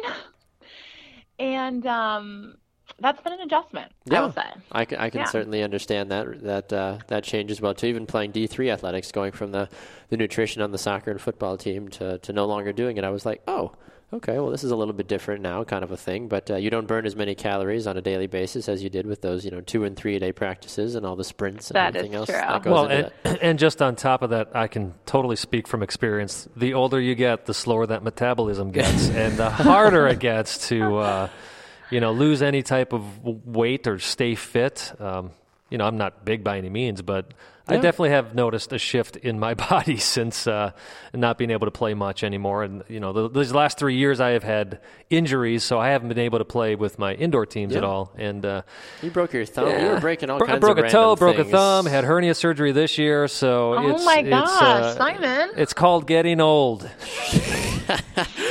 Yeah. Welcome to it. That's right. I'm the baby in this conversation. I always forget about that because, Rachel, you're pretty old too, aren't you? You're like, 25, 26. How old are you? I'm 26 going on 27. Oh, and my by the gosh. way, I apologize. Congratulations on your 100th show. Oh, well, thank you. We appreciate You're welcome. that. I'm sorry I didn't say that up front, but that is such a huge milestone. Congratulations, you guys. Well, we appreciate that. It's all been made possible by the first time you heckled me on the air about being a Dash fan, so we appreciate that. You forever cemented your place in the Two Up Front Hall of Fame. That's right. As the BFF. Hey, Rachel, can I ask you something? Do you care anymore that Baxter's a Dash fan now? Doubtful. No. Well, I mean, no. Are you still a Breakers fan, even though you don't play for the team anymore? I'm from Boston, so I have to be a Boston fan. You know what I mean? Do you have to be though? Well, I get what you mean. I'm not from Boston, and I'm a Revs fan. So here's the deal with Boston, and this is what I fell in love with. In this city is that everyone that lives here, or who is from here, or who has since made this their home, is so proud to be from Boston. And everything that comes along with Boston. Sure, that makes sense. Which is why I think, honestly, like the Armada has been so great for the Breakers these past few seasons because someone's got to go to their games. Oh, yeah, and like what's great is that Boston has such a sense of pride that that people still come and show up and have that pride regardless of how the team is doing. And luckily for us, we were in such a prideful city that we always had the support, but that's what I really fell in love with about Boston is that they love, the history and the people and the sports teams and the schools. And there's just so much going on and there's so much to be proud of. True. And so I think that's why I'm absolutely still a Boston fan. I just love this place. And did you say you are originally from Boston or you're not? No, I'm originally from California. Okay. Mm-hmm. Okay. Mm-hmm. I was going to say, I hear no inkling of a Boston accent. Yeah. I was going to ask you to say park the car in the Harvard Yard, but it won't matter. I have been practicing my accent. Oh, good. Let's hear it then. Let's hear it. Well, it's sort of like, it switches back and forth between like Boston and Long Island. So it's not, I'm not fluent in it yet. I'm not fluent in Bostonian. Well, can I hear you say park the car in the Harvard Yard? Pack the cat and have it, Yeah, it's pretty good. That's pretty good. How'd I do? That was not bad, yeah. We had Steph McCaffrey on the show last week, and people were commenting on her Boston accent, even though she lives in Chicago now. She does a fantastic Boston accent, especially like when she imitates her mom. Oh, my God. It is so good. So good. So, Rachel, I don't know if you've been following any of the NWSL preseason, but I'd love to get your thoughts on this upcoming season, if you don't mind. Absolutely. We got the home openers were announced. Baxter and I were talking about this a little bit beforehand. Just wondering, perhaps which game? Obviously, you're going to say Boston, but which game you've got? Why would you want to watch the Boston Sky Blue game? Highlighted on your calendar. Oh yes, highlighted, starred. No, alerts. You could say you have red stars, depending on if it's the Houston-Chicago game. So I have to confess that I did see that home openers were announced. However, my day was so crazy yesterday that I haven't had a chance to actually sit down and look at the schedule. Would you like us to tell you who it is? That would be great. But I will say this. Kudos to Orlando's marketing team because I do remember – this is the one that I remember seeing on Instagram as I was scrolling in between sessions. That their home opener is going to be at their new stadium, and I just can't wait to see the stadium. So I think that's going to be a really cool event. So I'm looking forward to that. I find it interesting too that Orlando plays Washington, and that'll be Ali Krieger visiting the old guard basically. Yeah, which I think will be interesting.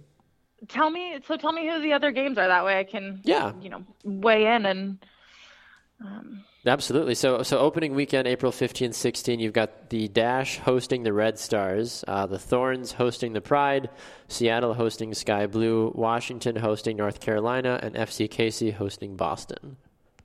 So I'm excited to see North Carolina, honestly. They're not much different, though. But here's the thing. So I think, and I've learned this. I mean, I know that they're, the Western New York is sort of they're the returning champs of the NWSL. But I think a new environment and a new space and a new situation, I think, can do a lot for a team, both good and bad. It's obviously they're probably going to have, more space to train outdoors instead of being, in upstate New York where it's still freezing right now. I think just having different people around, even just with the staff, different vibe. I think it'll be interesting to see how that change, even though most of the personnel is the same. I think it'll be interesting to see how that translates onto the field, especially like I know Jess McDonald, right? She that whole North Carolina area. She and I were good friends at UNC, and so I know that she's going to have a lot of pride playing there. And I think for some of those players, there's going to be an element of pride in it as well. So I'm looking forward to seeing that. I want to see that team take the field, but also it's going to be interesting now not having some of the big names in the league. And I think it could, I think people have to really sort of reevaluate and take a look at the teams now that some of these national teamers are gone and say, okay, well, can Houston fill the Carly Lloyd void? Crystal Dunn, Well, everybody wanted out of Washington, though, so I guess Washington themselves needs to replace more than just Crystal Dunn, I feel like. Right, that is true, yes. Yeah, Washington had a tough offseason. They did. They really did. But they mean well, so that's all that matters, I guess. So we'll have to see, I guess, in that regards. But, Rachel, our time is never long enough, unfortunately, but we have to get to our next guest. But we appreciate you joining us briefly for Show 100. Thank you so much for having me on. I loved it. I think you guys do such a great job, and I'm so glad that you guys hit this milestone. Congratulations. Awesome. Thanks, Rachel. Rachel. Thank you very much. We'll talk to you soon, okay? Bye, guys. All right, there goes Rachel Wood on the ShopFutsal.com call-in line. When we come back, we're going to be moving on with the program, and we are going to move on to our next interview. We'll be back with more right after this. Two Up Front, presented by Three Lions Pub. Stay with us.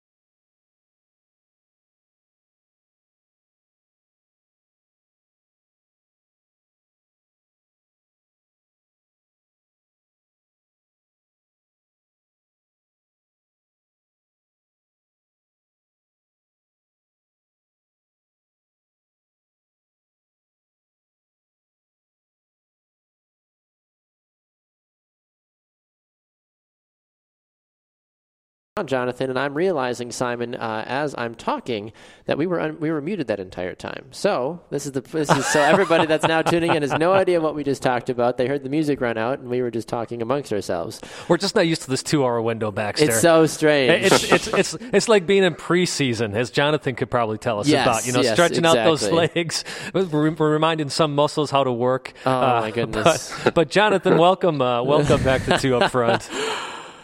Thank you guys. Absolutely. How is beautiful, sunny Florida this time of year, Jonathan? Today it's not been too great. It's actually been raining a little bit, but other than that, it's been pretty flawless. Just warm weather throughout. The practice facilities out here at IMG are perfect, so it's been nice training on these fields. So, Jonathan, I'm going to put you on a mission. My brother actually is a coach down at the IMG Academy. He coaches a U17 girls team down there. So if you run into a guy named Jake Provan, that's my brother. And you said Jake? Yes, yep, Jake. So I wouldn't be surprised if he's actually out watching you guys at all, unless he's traveling somewhere. I don't know. He's my brother. I don't know where he's at. He might be out training with the team. You never know. He was a former pro, so I'm sure he's probably out there be like, I can still run with these guys. I can show them a thing or two. Those fire players. Come on now. But Jonathan, you're taking on FC Cincinnati today, if I've got that right. In just a couple of hours here. A newer club with a lot of great support in the USL. You guys are undefeated so far in the preseason. What are you looking at today? What is Coach looking to do today with this game? Yeah, we've looked at FC Cincinnati. I've got a good friend on that team, Andy Craven. So it'll be fun trying to match up against him for the first time, I guess, with opposing teams. But, for the team, we're looking, I think, to just continue building on what we've been doing. Mainly, I think, specifically for this game, we're trying to build it around the back a little bit quicker. So when we have time to not just play the ball backwards, look to go forward when we can, and not always just play that safe ball backwards just to keep possession, but it allows them to come forward. So, mainly to try to continue building and getting the ball around the back, but then also once we get it forward, we've been working on the patterns from our attacking players on what they're doing in the box and getting into that final third. So those are two kind of things that we're focusing on for this game. How have you personally, in your opinion, tried to improve this preseason and even during the off season as well? In the off season, I was just trying to work on my touch mainly, just little skills here and there. I was back in North Carolina, so I wasn't playing as much in big groups with other people. So it was a lot of just me and the ball.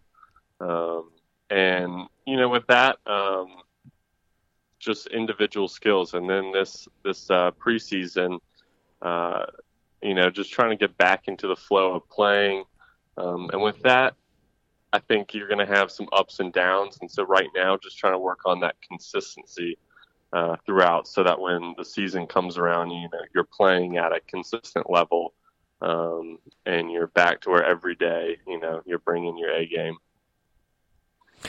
Jonathan, it's been quite an off season for the club itself, bringing in a number of players. Of course, Nemanja Nikolic perhaps being the big name coming over. How excited are you about this coming season?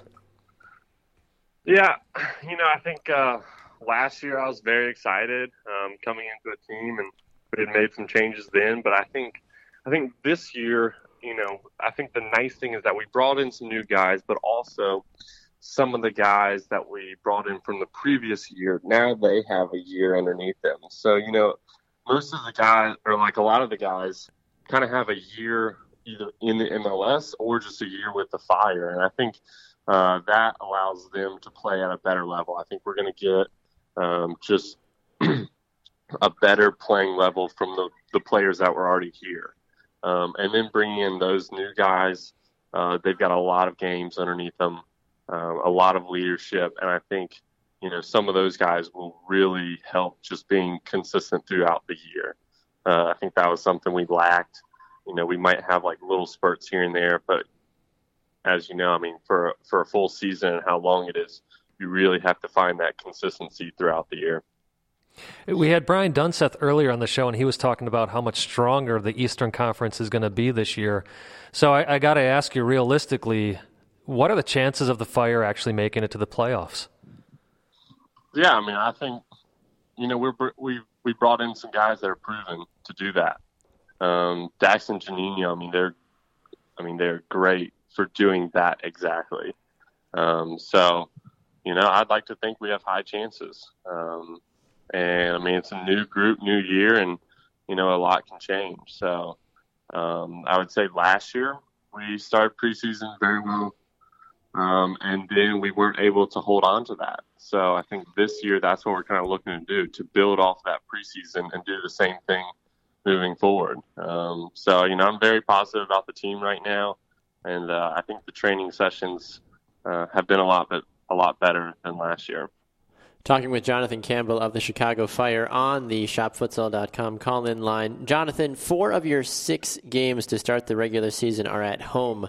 Obviously I know you want to try to win every single game you get on the field, but what's a realistic amount of points you'd like to try to accumulate out of those first 6 games? I mean, you play Columbus twice, Real Salt Lake, Atlanta United, Montreal, and then the New England Revolution as well. Yeah, I mean, if you look at those with home games, even with last year, we were very difficult to beat at home. I know we didn't have a great season, but that home record for MLS teams, it really, really does a lot for teams. Traveling is pretty difficult. And so I think if you look at that with the home games and who we're playing, I don't know the exact math, but, I would say, shooting for as many points as we can get, 12 I think would be good, but obviously shooting for more. And that's a realistic expectation, I feel like, as well, too. Yeah. You've got a season under your belt, obviously, as you mentioned earlier. So now that you've got a feel for MLS, is there a matchup that you're looking forward to with an opponent or a venue you're excited to get back to as well to play somebody this upcoming season? Now that you've got at least a year under your belt. Trying to think through. One for me, I'm not actually even sure if they're on our schedule, but for me, I think Colorado, we went there and played there last year. And for me, that was... you got them at home on May 17th this year. Yeah, and so for me, last year, I think that was a really poor performance for me. And so I think, I would really like to have that game back and being able to perform a lot better against them. So, that's one that I'm probably going to be looking forward to. But also, I think it'd be exciting to play, our opener against Columbus. But I think Atlanta will be a really cool game, kind of going there for the first time. I think it's at the Georgia Tech, Bobby Dodd Stadium. That's correct, yeah. But still, even with it not being at their new stadium, I think that'll be really cool because I know they've got a lot of season ticket holders out there. The only unfortunate thing I see in your schedule, and this is because of the way the conferences are lined up, Minnesota United only appears on your schedule once. So you're playing them Saturday, August 26th. I have to imagine that with you being so close to Minneapolis, this has an opportunity to be a great Midwest rivalry. Curious about your thoughts on that. Yeah, I think it definitely has the potential. You never know who they're going to add to the MLS, and we're going to have to see how that relationship develops. I don't think you would necessarily say you want to just create a rival. I think it just but the league does that all the time. Just go out and hit somebody, Jonathan. It's fine. I know the fans want that. It would definitely create for a good story. Yeah, to say the least. I mean, rivalries are built off of fights, so just go out and hit somebody the first second you're on the field. Be like, all right, we got a rivalry. I punched somebody so now. I don't think we want to personally go out and try to start that. But, but it's for the good of the league, John. It's for the good of the league. Come on.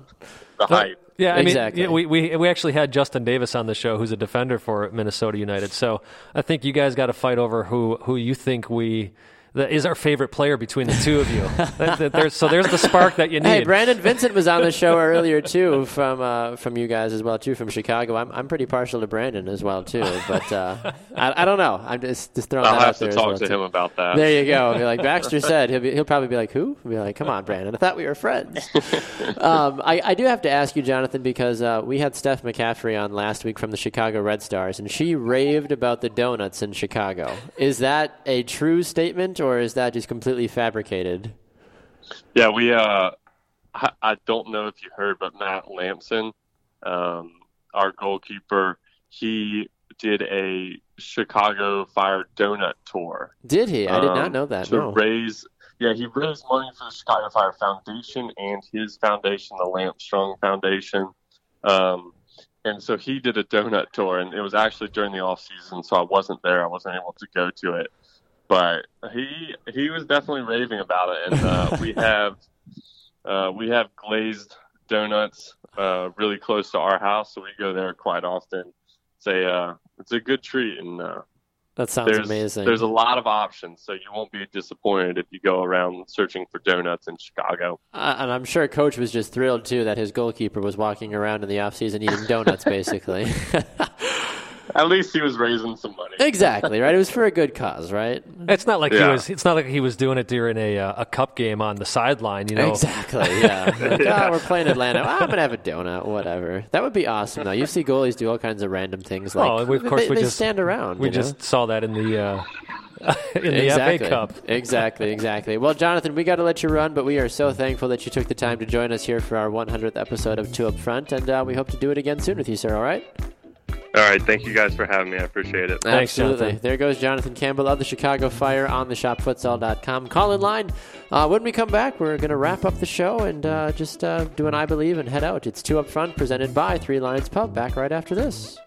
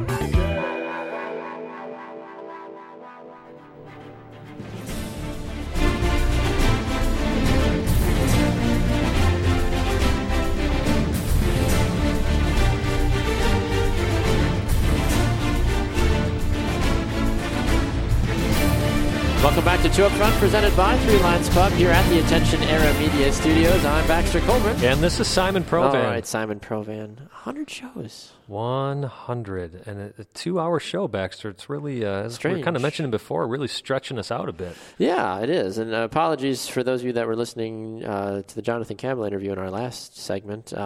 The first little bit got Not cut that we're off. sorry he was on. No. I mean, unless you don't like the Chicago Fire. Now, Jonathan seemed like a nice guy. I got to have these donuts in Chicago now. April 15th when the Revolution come to town to play the Fire. There you go. Got to go do that. I don't know. We'll see if I get down there. I hope so. I got to go last year. My wife was amazing and took me to the Chicago Fire Revs game. Right. So hopefully we can go make a day of it again. Because Chicago's a fun city. It really is. We got to get to a Red Star game at least once this year. We've got so many friends now on so many different teams with the NWSL. We got to try to get down and say hi to some of those ladies if possible. All right, so we tried to get Caroline Stanley from Sky Blue FC back on the program today. Tried her a couple of different times, and for some reason she had some other stuff come up, so she's not able to join us. But we appreciate her being willing, and she sends her best regards for Show 100 as well too. So very special thanks to Caroline for unfortunately not being able to come on, but for the well wishes, of course, though. Yeah. All right, Simon. Last segment of the last part of the show here.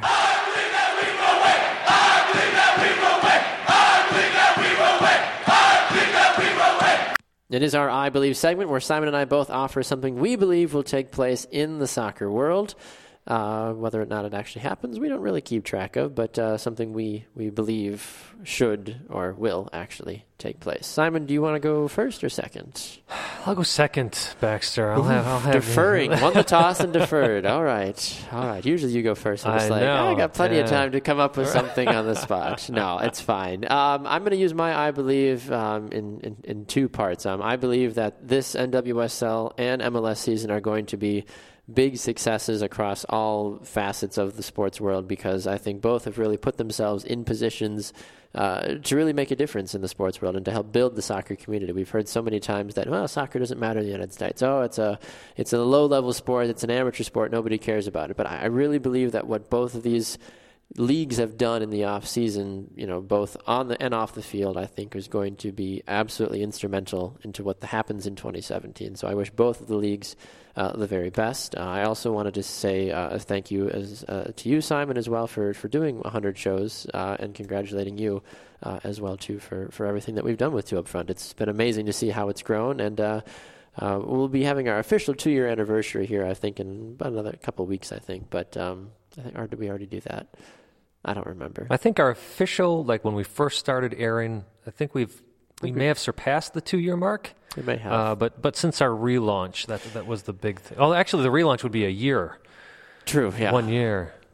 Anyways. Either way, though, but I just still wanted to thank you, though, for your time and effort that you put in, not only on the air, but off the air as well, too, with the different things that you take care of. So I'm excited for this new adventure to go on to Brew Sports and just to be able to reach a whole new group of people as well, too, on Wednesdays. And right back at you, Baxter. Thankful for all the work that you do, continue to do. We have our different responsibilities. That's what makes us a great team. It's true. We really got a good hold on what we're supposed to do, and so thank you for your continued work, and I'm excited about the growth of the show as well, heading over to Brew Sports. Personally want to thank as well all of the sponsors who have been with us through this year, because without them, there's no way we'd still be continuing to go on and do this. 100%. So I believe, I'm actually going to take it back to the U20 conversation. Sure, go right ahead. And I hate to say this, I believe we're not going to qualify. Got to end the show on a downer, son? No, we're not going to end the show there. But I love what Brian Dunseth is saying. And the reason I say, though, that, Baxter, is because our best players aren't with the team. Cameron Carter-Vickers is not there. Christian Pulisic's not there. Exactly. They're not being released. I think the team is still talented and can make it. But if we do run up, if they run up against Mexico, I just don't see them getting past. It's going to be a little past dangerous. That team. And if I remember correctly, it is the 4 teams that make it to the semifinals that qualify for that U20 World Cup. So it does depend on results. If it's not Mexico they face, then I could see them going through. But that's where I'm at. And the other thing I just want to say is, again, thank you to all of our listeners. Yes, thank you very much to all of you. Thank you to all the players that have come on over the years, and coaches, over the year, and coaches. We're as we said, we're big supporters of the NWSL. We get a lot of their players, a lot of their coaches coming on. All their clubs are very supportive of what we're doing here, but also MLS teams that have branched out and realized the quality that is Two Up Front, and realize we take this seriously, and perhaps do give a little bit different of a perspective than you may hear on other shows. Not that that makes us better. No. But there's something unique about that. You're absolutely right about that. No, I echo everything you're saying, honestly, and I look forward to what 2017 holds in store for us. A lot of great things coming up that we are excited to be a part of, that's for sure. So with that being said, Simon Provan, a special thanks to all of our guests that joined us today on theshopfutsal.com. Peter Wilt, Justin Davis, Brian Dunseth, Chris Blakely, Jonathan Campbell, and Rachel Wood as well. So special thanks to all of you that took place on our show today as guests. Special thanks to all of you, the listeners, as well, that continue to support us each and every day. If you ever miss a show, you can go to our website, 2upfrontsoccer.com, the number 2, and go and check it out there. Or you can go to Spreaker.com, iTunes, iHeartRadio, to check out the show. And you can always find us on Facebook, no matter the network we're on. Just type in 2 Up Front in the search bar. While you're there, give us a like. We're at about 585. We'd love to get that up to 600. On top of that, you can find us on Twitter, at 2UpFrontSoccer.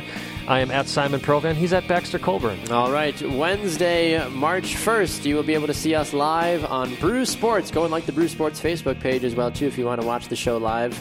And we will see you then. For Simon Provan, I'm Baxter Colburn. Thank you for 100 amazing episodes. We will see you next time on 2 Up Front, with our manager being the one above. We are 2 Up Front.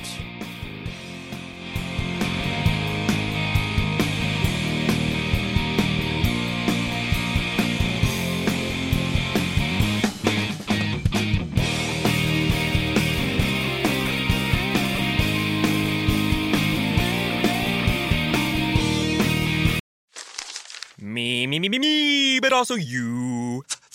The Pharaoh fast forwards his favorite foreign film, Powder Donut. Okay, what's my line? The only line I see here on the script is get options based on your budget with the Name Your Price tool from Progressive. Oh man, that's a tongue twister, huh? I'm sorry, I'm gonna need a few more minutes.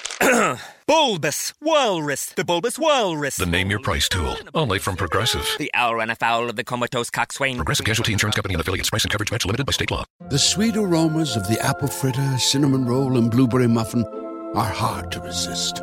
So making it the rest of the way home without reaching in your McDonald's bag is no easy task. But nothing worth doing is easy. Wake up and pair any one of these sweet, fluffy, frittery bakery treats with a McCafe iced coffee. Get any size and any flavor for just 99 cents until 11 a.m. Price and participation may vary. Ba-da-ba-ba-ba.